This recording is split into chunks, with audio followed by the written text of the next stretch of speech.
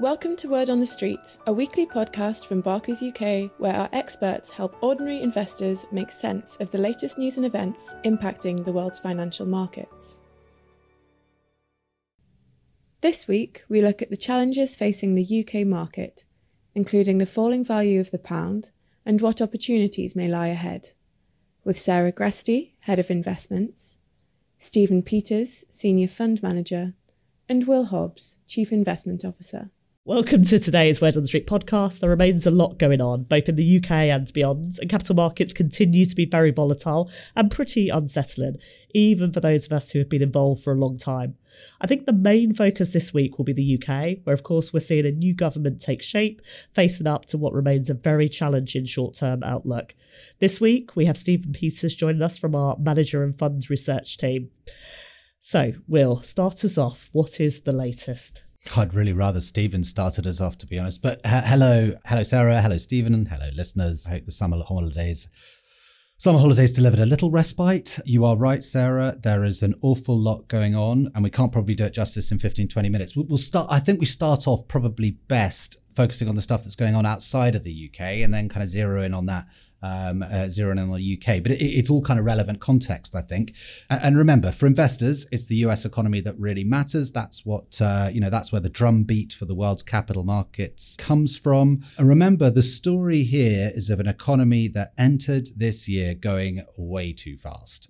Too much demand for everything: workers, goods, services, so on. Now, central bankers have taken their foot off the accelerator, raising interest rates, and are increasingly looking to apply the brakes in order to kind of bring the economy back to bring demand back to a more sustainable pace. That does seem to be starting to work on the evidence of incoming data, but looking at sort of a range of data, sort of job openings, trends in wage growth, and even some of the sort of survey data, that there's a long way to go in this slowdown. So, coming quarters should see more oxygen denied to the all-important US consumer, which should start to slow things further. And that will have an effect on all of us. That's where, like I say, most of the economic wind and drumbeat comes from for the capital markets. China, for its part, just to remind us that it's not just the UK facing an incredibly perilous moment. China also, they're struggling with fresh outbreaks of COVID and the lockdowns that come with that, a wobbling property market, and more besides. Don't underestimate how difficult the near-term outlook is there for, on any account. And Europe, finally getting around to where we are, including the UK, is obviously, right on the front line of this kind of energy crisis. Households, businesses, they're under enormous strain from the rising commodity costs, bludgeoned further by, central bankers desperately trying to raise interest rates up to kind of fight future inflation or inflation expectations out of the frying pan of a devastating pandemic and into the fire of war and the cost of living list of crisis. So the curse of living in interesting times, I'm afraid. Wow. Okay. Sorry. I want to be happier on this somewhat gloomy day, but yeah. Well, I'm going to ask Stephen, can you make us happier on this gloomy day? Hi, everybody. Hi, listeners. Can I make you happier? I'm not right now. I mean, I'd make two observations, or one main observation from, if you look at the UK stock market, which is that the stock market is not the economy. Now, I'm sure listeners have heard this before in relation to other markets. Often people say this about Japan, but it's definitely the case for the UK. Well, the FTSE 100, the index of the UK's biggest listed companies, is a globally diversified index. I mean, probably more than probably 2/3 of its revenue comes from overseas earnings. And that's one of the reasons why I suppose it's done well this year. Clearly, it's been influenced by the oil price, but also by other global names, such as those operating in pharmaceuticals and banks to a lesser extent. So when you listen to doom and gloom about the UK economy, remember that the stock market is not entirely reflective of the UK economy. Having said that, outside of the FTSE 100, what's known as the FTSE 250 or the FTSE small cap index, the smaller listed companies, they have struggled. We've spoken about this before. There are two main reasons. Firstly, obviously, the concerns over domestic conditions, expectations now of a recession, linked to political events. But also, and this started before the end of last year, a sell-off in what people would know as growth companies, growth investments. These are the faster growing companies which were placed on higher valuation multiples in the market over previous years. In previous years, they've done really well. Since about September last year, they haven't. So it's not a story of hope, particular hope at this stage from me, but do remember, just to reiterate, the stock market is not entirely the UK economy. I would say that was measured delivery of happiness. I'll take that, Stephen. Thank you. Yeah, it was better than mine, but anyway. So maybe, Stephen, staying with you. In your role, you spend a lot of time talking to fund managers. What are you hearing from them at the moment? Okay, well, so the first thing, and I think I've said this on this podcast before, which is that fund managers are paid to be positive and upbeat. You'll very rarely hear them being prophets of doom. And I'd also say that most of them are better at stock selection than forecasting economics. So I generally, when I'm listening to them over the years, I've learned to put less weight on their predictions when it comes to inflation, interest rates, GDP growth, et cetera, and I kind of gloss over that, and I listen more to what they actually say about stocks. But even more important is to look at what they do, because they can say anything, but it's what they do which really shows what they think. And I think the fact that I've seen a distinct lack of trading this year, despite market conditions, is really interesting. And what does that tell you? Well, looking through some of the commentaries that I've read from managers, I think what I can sum up is what I can say is best sum up by this quote from a particular manager. I won't name them, but the quote is this: the gap between the operational performance and news flow at a stock level and share prices is the closest to the widest it has ever been. Now, what does that mean? That means that the share prices reflect doom and gloom, as we've spoken about, but actually these companies are performing quite well. It's just not being recognized in the stock market. So these fund managers, they're not incurring costs where they don't need to. They don't see the need to trade, so they don't trade. On the other side, the ones that have traded more this year are the ones which, to be frank, weren't very well positioned going into this year. They've probably been invested too much into small cap companies, and particularly those going into the year that were very highly valued. Instead, they've sold those and they've tried to move into other companies which are more exposed and more designed to benefit from inflation, such as financial companies. But just on a small point of hope, if you'd call it that, these smaller company funds have performed quite badly this year, it must be said. But what they are saying now, and I haven't heard this for a long time, is they are saying they are seeing valuations of certain parts of the small cap market similar to what they last saw in 2008 at the bottom of what became known as the global financial crisis. Now, that's big words. That's not a prediction of future outsized performance, but clearly, and it comes with a big risk, they are seeing a big opportunity. Thanks, Stephen. And yeah, that chimes with what we're hearing from our business bank. Well, if I could be brave and come back to you, as we are recording this, we're just hearing about the support package that's coming out from the government. Any early thoughts from you about what this means and what's going on there? Yeah, I mean, I think for context, obviously, this is the most pressing crisis facing the UK, and kind of unevenly is the cost of living crisis, and it's unevenly crushing living standards, particularly for the most vulnerable households in the UK, as we know. In terms of sort of culprits or perceived culprits, the various sort of ideas are, the war in Ukraine, long-term underinvestment in fossil fuel supply, shocks from COVID, I'm arguing Brexit. However, without help, some of which you just described, and we'll get into in a second, households they're still facing eye-watering increases in their winter bills. Many viable businesses will surely not be able to absorb these rising energy costs, already battered by supply chain disruptions and volatility of the past few years. The other bit that's facing her, just before we get into it, before this government, is obviously this kind of slower burn productivity crisis. And that's been worsening the lot of many households for many years. And that's a separate package of problems. We can expect more on that, I guess, in the budget coming later in the month. I believe we'll hear something a little bit more detail on, there's the new Chancellor's upcoming fiscal event is currently expected on the 21st of September. But in terms of the pillars of the response we're seeing so far, you've obviously got this new energy price guarantee, capping the average dual dual fuel energy bill for households at around £2,500 annually. And that's supported again to the support of businesses is extending a similar energy price guarantee for 6 months. And also the other sort of strand is this encouragement of domestic energy production by reviewing regulations and ending the moratorium on fracking. There'll be all sorts of views flying around on these things in terms of the funding. You know, there's obviously complexities with regards to, you know, if this is going to be quite a costly program to deliver. And so if it's from borrowing, as you know, seems to be the case, that is essentially extra demand at a time when, you know, the central bank is trying to cool demand. So it's a very complicated policy trade-off. There are no easy wins to make. It's as complicated a policy backdrop as I can remember, really. But although this should lower inflation in the short term, what you might find when it ends is that you get more medium-term inflation problems, which is again going to worry the Bank of England. But we're going to hear a lot more about this in the next couple of days, and we'll hear a lot more on the policy itself from Olivia next week, much more knowledgeably and, yes, authoritatively, one hopes. Excellent. I'm looking forward to that. The other thing I wanted to ask you, Will, is just what can we learn from currency markets at the moment, beyond that it's now more expensive than ever to holiday in the US? I think I'm right in saying the amount of dollars you get for every pound is down at a level not seen since 1985. Yes, that's correct. So, I mean, I think there's a number of things going on here, Sarah. I mean, one of the sort of scare stories doing the rounds amongst investors and analysts and so on is this, and I don't want to get too wonky on this because one can, is this idea of the potential for a balance of payments crisis, which is something, you know, not really seen since the 1970s for the UK and the famous loan from the IMF. And this was seen as a humiliating moment for the UK economy and amongst a very difficult economic backdrop. We've talked about this before, but in a way, Britain has long been seen as a relatively attractive destination for international investors, international capital. There's loads of reasons for that. And I think quite a lot of misunderstanding about this as well.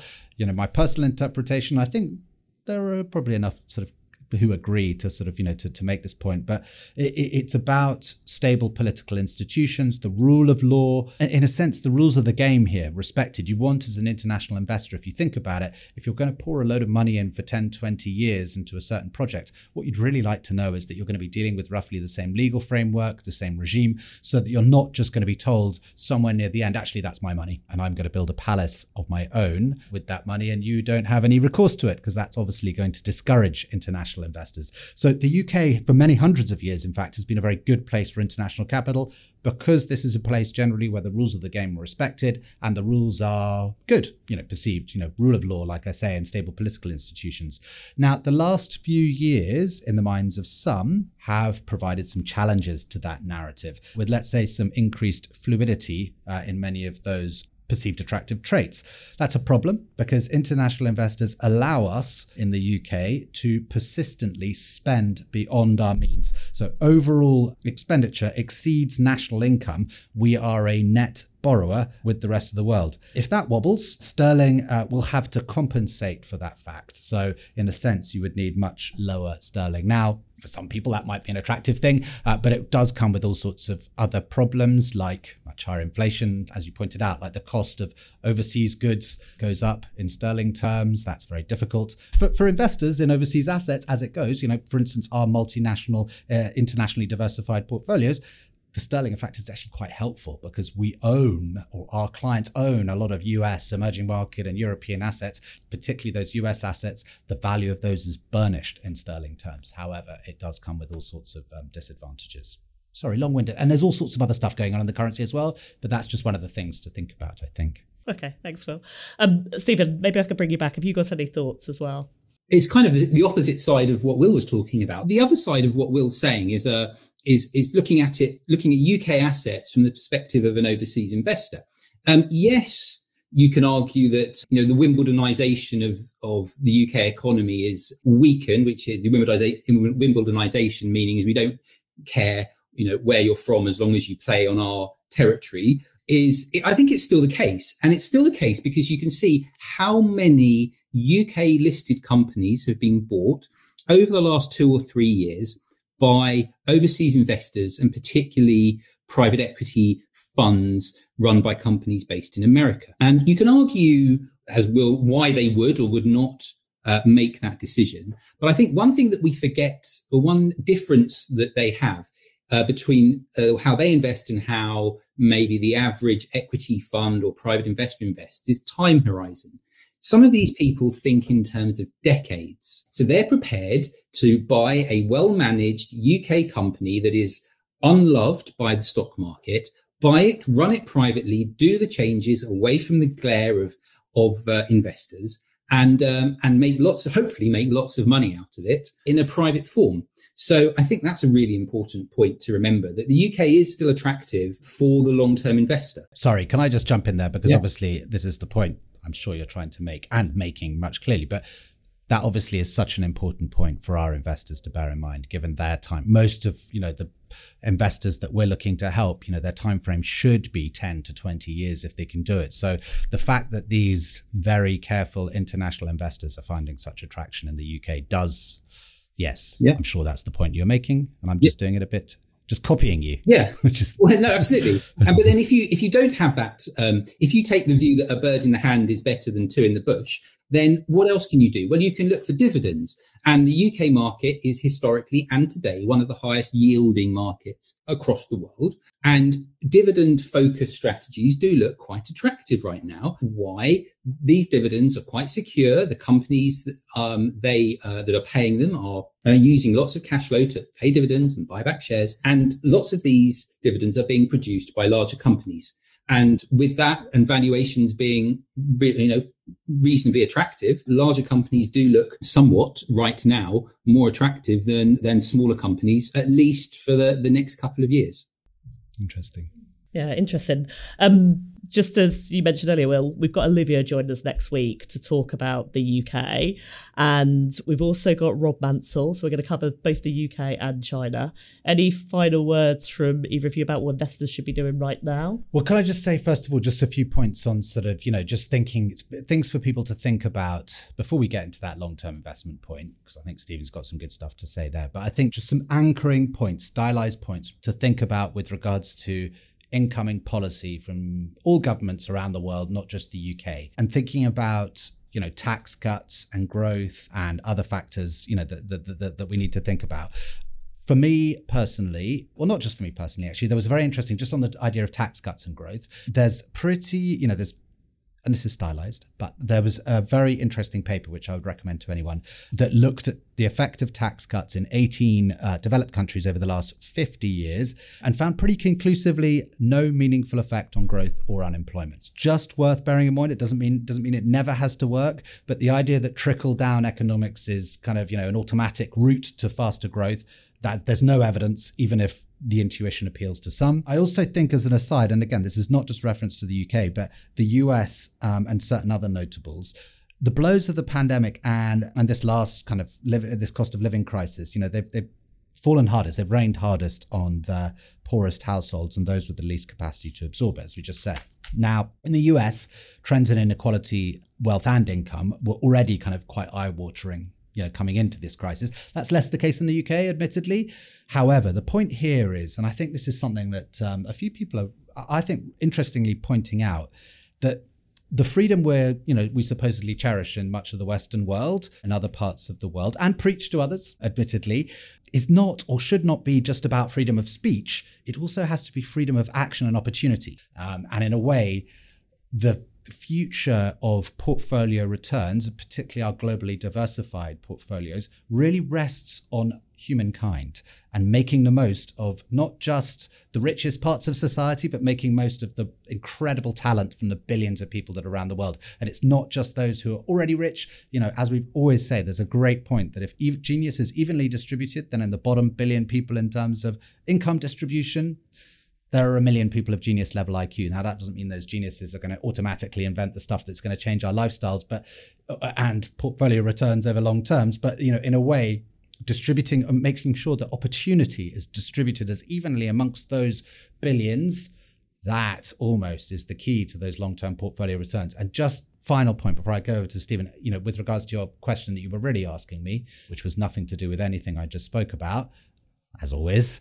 What should investors be doing right now? What should investors be doing right now?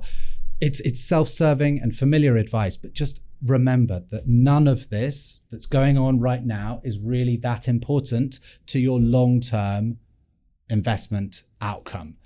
That will be decided not by the chances rising and falling of a recession in the UK or even in the US or the problems in China. That will almost have nothing to do with it. It will be decided by our ability over time, over the 5 years, 10 years, 20 years, to make more stuff from a given set of inputs, productivity. And that, in my opinion, will be reliably delivered by the incoming revolution in artificial intelligence, healthcare, all sorts of incredible advances that lie just on the visible horizon. Keep optimistic and diversify. Stephen's point about the UK is well made, but the point about our multi-asset class funds and portfolios is they don't just rely on the UK doing okay. They lean across the world's population and try and make the most of that incredible ingenuity and innovation that humankind has nearly always demonstrated. So bet on that and don't worry too much about the incoming political environment and the various things that we have to worry about in the short term in our personal lives. You're ending it on a positive. I like that. Tried to. But the final word, Stephen, goes to you. What do you think investors should be doing right now?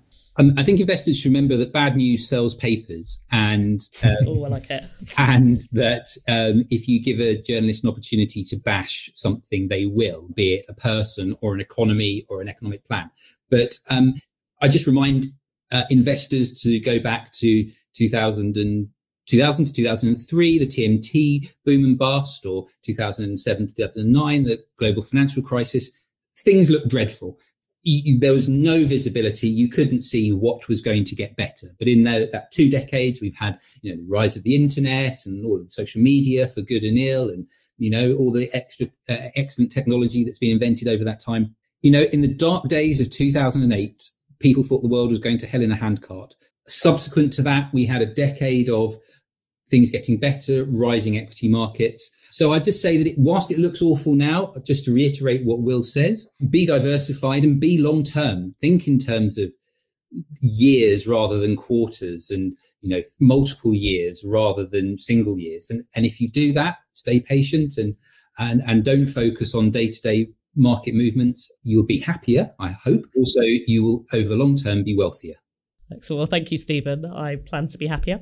And thank you, Will, for joining us today. And thank you, listeners. Have a good week and speak to you next week. This podcast is not a personal investment recommendation. All tax rules can change in future, and their effects depend on your individual circumstances, which can also change. We don't offer personal tax advice. You should obtain this independently if you are unsure. Investments can fall as well as rise in value, and their past performance is not a reliable indicator of future performance.